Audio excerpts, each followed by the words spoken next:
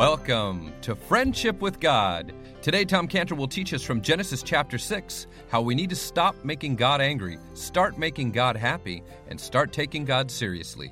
This message is available for free download at friendshipwithgod.org. Father, thank you so much for bringing us together again, Lord. You are the great gatherer. And we thank you, Lord, that when we come together to a meeting like this, with a prayer in our heart, an expectation in us, Lord, to meet with you, to hear from you, we thank you, Lord, that you never send us away disappointed. And so that's what we are here this morning, Lord. Our prayer is to meet with you, to hear from you, and to spend time with our God who we love. In Jesus' name, amen. Now, if you follow along here in Genesis chapter 6, beginning this time in verse 4, there were giants in the earth in those days, and also that after, when the sons of God came in unto the daughters of men, and they bare children to them, the same became mighty men, which were of old, men of renown. And God saw that the wickedness of man was great in the earth, and every imagination of the thoughts of his heart was only evil continually. And it repented the Lord that he had made man on the earth, and it grieved him at his heart. And the Lord said, I will destroy man whom I have created from the face of the earth, both man and beast and the creeping thing and the fowls of the air. For it repenteth me that I have made them. But Noah found grace in the eyes of the Lord. These are the generations of Noah. Noah was a just man and perfect in his generations, and Noah walked with God. And Noah begat 3 sons, Shem, Ham, and Japheth. The earth also was corrupt before God. The earth was filled with violence. And God looked upon the earth, and behold, it was corrupt, for all flesh had corrupted his way upon the earth. And God said unto Noah, the end of all flesh is come before me, for the earth is filled with violence through them. And behold, I will destroy them with the earth. Make thee an ark of gopher wood. Room shalt thou make in the ark, and thou shalt pitch it within and without with pitch. This is the fashion which thou shalt make it of.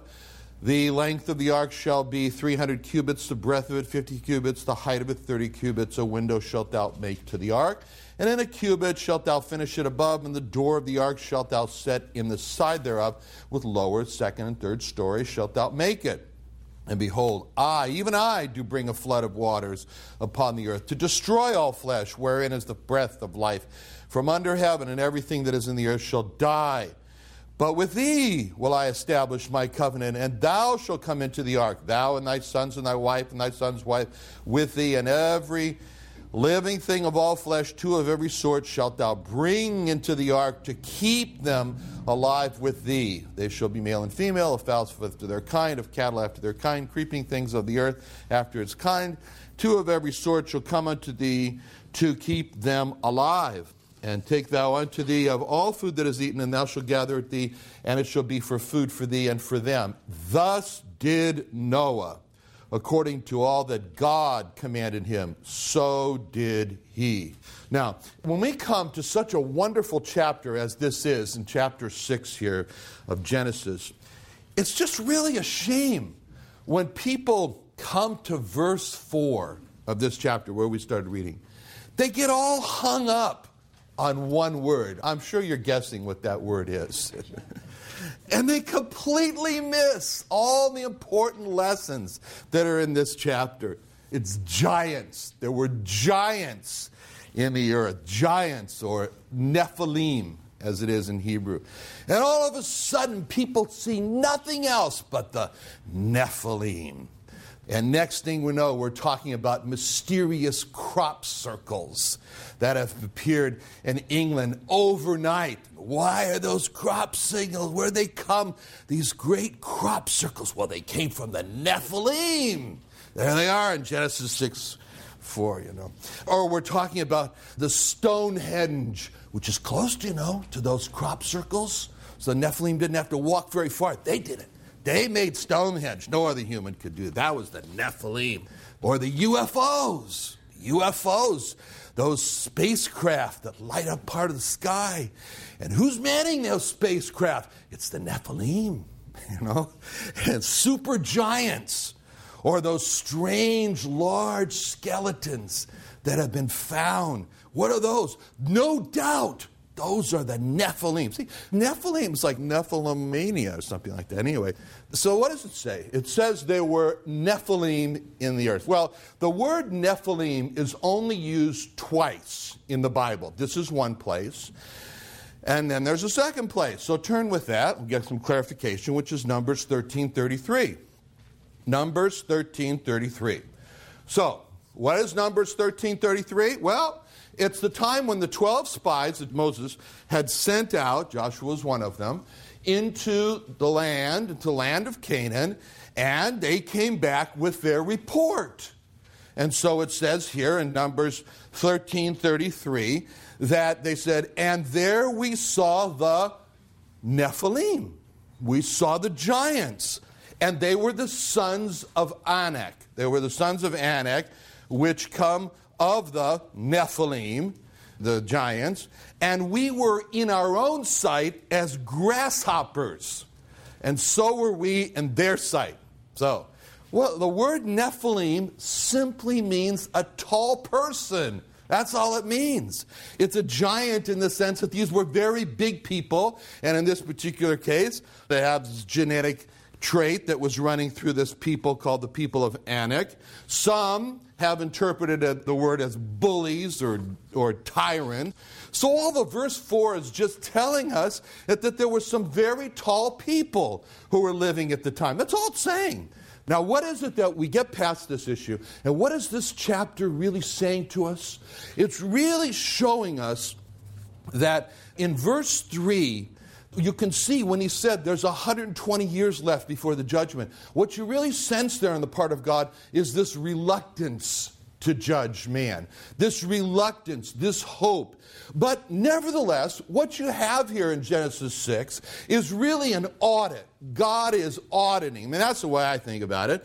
I mean, in our company at Scantibodies Lab, we manufacture products, and those products are regulated by the FDA. So, our pregnancy test, which everybody knows this by, its first response, is an FDA-regulated product. Well, we have 1,000 other products as well that we make, and all of them the FDA regulates.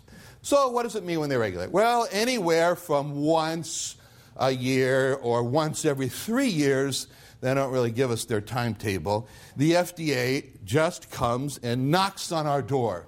And there they are, and they're there to do an audit of our company. And during their audit, the FDA makes it very clear that they're technically a part of the Department of Justice. I've never really seen one come with a gun, but they can. Anyway, but they can go anywhere. They can look at any document. They can take any sample or product they want. They can talk to anyone. And they carry out their audit anywhere from 3 days to 1 month. And they use a checklist as they go through their audit. And a good auditor, because we've seen them all, is like a hawk.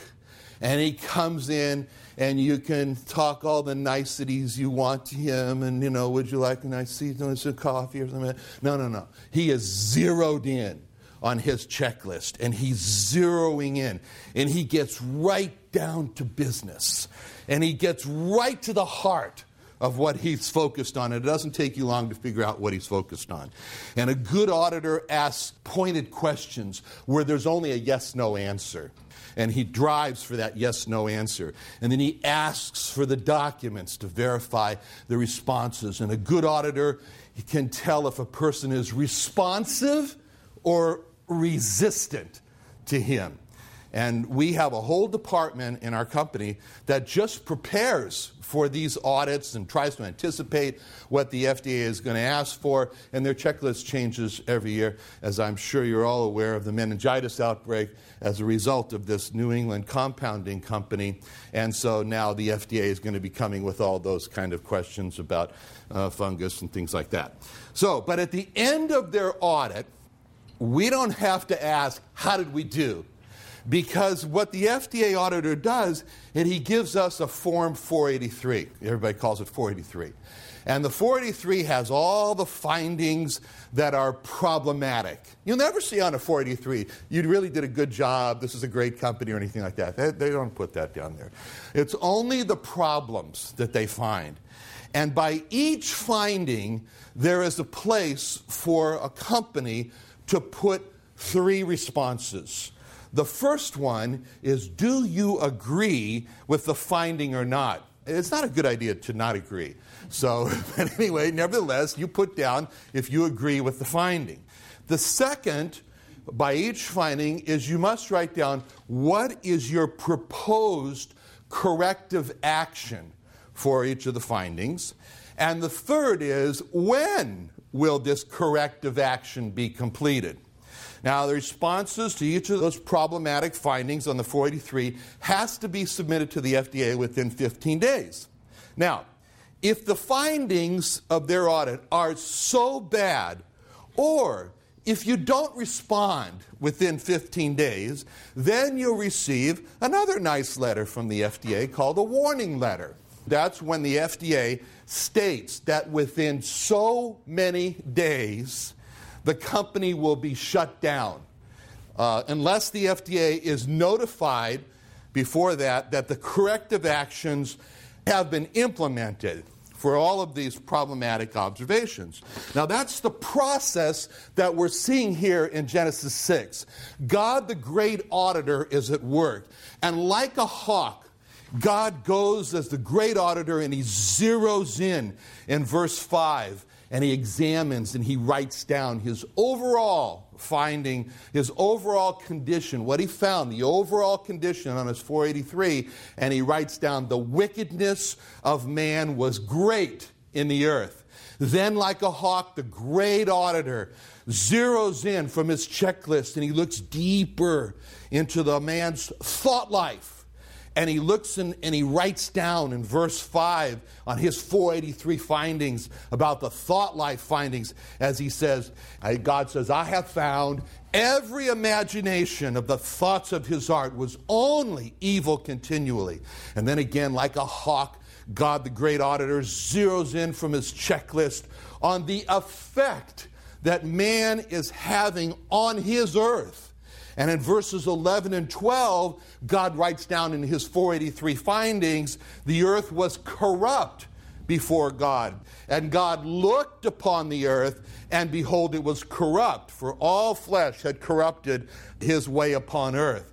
And then like a hawk, God, the great auditor, zeroes in from his checklist on how man was treating other men on earth. And in verses 11 and 12, he writes down in his 483 findings, the earth was filled with violence. The earth is filled with violence. That's interesting. In verse 11, it says, God wrote down his findings that he spoke to Noah, which he said the earth was filled with violence. And it's almost like he looked at it again in verse 13, and just he's speaking to Noah, he says, well, it was filled with violence, and it's still filled with violence, even in the time period, wherever long it was.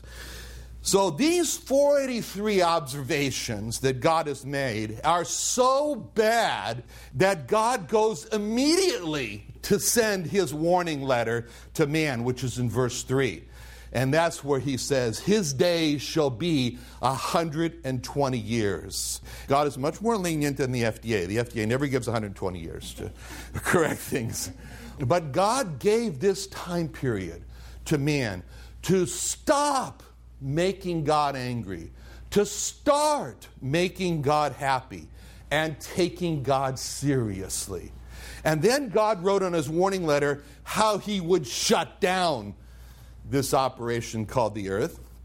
In verse 7, he said, I will destroy man, whom I have created from the face of the earth. In verse 13, the end of all flesh has come before me. I will destroy them with the earth. Verse 17, behold, even I do bring a flood of waters upon the earth to destroy all flesh. Everything that is in the earth shall die. Now that was God's warning. That was God's warning letter that he wrote down. But God loves repentance. He loves to give man this interval, this space to correct his ways. And so he gives them these 120 years to respond to God's 483 observations. So the 120-year period, as we said, it shows us how reluctant God is to judge, how reluctant he is to destroy. God does not want to judge man in hell. He's reluctant to do that, but he will. But he holds back and gives man every opportunity to correct his ways and to implement those corrections in his life. So the 120-year period shows how much God wants to save man from his sins. But wait a minute, I thought the 120 years was the time that it took Noah to make the ark. Didn't have anything to do with God wanting to give repentance. It just took Noah a long time to build that boat. Well, yes, but don't forget that the ark was God's plan of salvation. So during those 120 years, God had a man not only building his ark, but also preaching good news and bad news. The bad news is that God's going to destroy man because of his sin. The good news is that God's merciful and there's room on the ark for you. Though 8 have come, there's still room for 1. There's room on the ark for you. Noah was saying, you can get in the ark. It's big enough for you. You can get in. Now, Noah was preaching a message of self-determination. Self-determination. He was saying, the choice is 100% yours. If you choose to respond to God's conclusions about your condition on his 483 and his warning letter, and you respond to that, then you can be saved. You can determine, you yourself can determine your destiny. But if you choose not even to respond to God's conclusions and warning letter, then you'll be destroyed. But you determine, you yourself determine your destiny. So you choose. So therefore, it's self-determination. Tom, today you talked about self-determination for a person's destiny. But I remember from Proverbs 3:5, it says, "Trust in the Lord with all thine heart, and lean not unto thine own understanding." So when does self-determination become leaning to our own understanding? That's a great verse. And that's a great question, because we are told that we have a responsibility, but as you said in Proverbs 3:5, we are also warned that we are not to lean unto our own understanding, because Proverbs says in 2 places that there is a way which seemeth right unto a man, but the end thereof are the ways of death. In other words, there is a way which seems right to our own understanding, but the end thereof are the ways of death. And that right way that seems right to us, it seems right to us that we are good, inherently good. It seems right to us that we can impress God with our good works. But the end of that way is destruction, and there's no greater destruction than hell. Hell is the greatest destruction. So your question, when does self-determination become leaning to our own understanding? Well, in actuality, we don't lean to our own understanding when we obey God, when we trust God, when we turn to God, when we listen to God. And God gives very specific instruction. He gives guidance for us in Deuteronomy chapter 30 when he spoke through Moses to the Jewish people. And this very, very good verses here, because they show us exactly, God said, in essence, God is saying in these verses and many verses in the Bible, I know that your heart is deceitful. I know that your understanding is flawed. So I'm going to help you. And if you turn to me and let me lead you, you will make the right decisions, because I will counsel you, just as he said in Proverbs, where he said, I was my father's son, tender and only beloved in the sight of my mother. He taught me also. So in other words, we look to God for the teaching. Now, here's what it says in Deuteronomy 30, verse 16. This is God speaking through Moses to the Jewish people. In that I command thee this day to love the Lord thy God, to walk in his ways, and to keep his commandments and his statutes and his judgments, that thou mayest live and multiply, and the Lord thy God shall bless thee in the land whither thou goest to possess it. So we stop here and we look at this. Here God is saying, I command thee. In other words, he's saying, this is what I'm commanding you to do. Number one, I'm commanding you to love the Lord thy God. That's the greatest commandment. I'm commanding you to love the Lord thy God, which will blossom out to you walk in his ways, you keep his commandments, his statutes, and his judgment. And then he says, that thou mayest live. In other words, God is saying to the Jewish people and to every person, I am for you. I want you to live. Heaven is a place of eternal life. Hell is a place of eternal death. I want you to live, that thou mayest live. If we could only hear, if all people could only hear God saying, I want you to live. I want you to be in heaven. I'm not barring you from heaven. I've swung heaven's door open through the blood of the Lord Jesus Christ, and I want you to live, to go in there. And then it says, in verse 17, but this is a choice. Let me just back up and just say, verse 16 is a choice. He says, look, I'm commanding you. I'm not forcing you. It doesn't say, and that I force you this day to love the Lord thy God, or that I compel you this day to love the Lord thy God. He's saying, I'm commanding you, but still the choice is left with man. That's self-determination. The choice is left with man. And the proof that the choice is left with man is seen in the next verse, which is verse 17, when it says, but if thine heart turn away. Stop. Why would man's heart turn away? Because he's decided to turn away. Because he's said, I'm not going to listen to God. I've heard the voice of God commanding me, but you know what? I say no. I will not have this. I will not have anyone to rule over me. I say no. So this is the case that God is covering in verse 17 when he says, but if thine heart turn away, your heart decides. But if thine heart turn away, so that thou wilt not hear, but shalt be drawn away and worship other gods and serve them. So in other words, God is saying, if you decide to turn your own heart away so that you will not hear. Now, why is it that they will not hear? Because they've put cotton in their ears and stuffed their ears so they won't hear, in other words.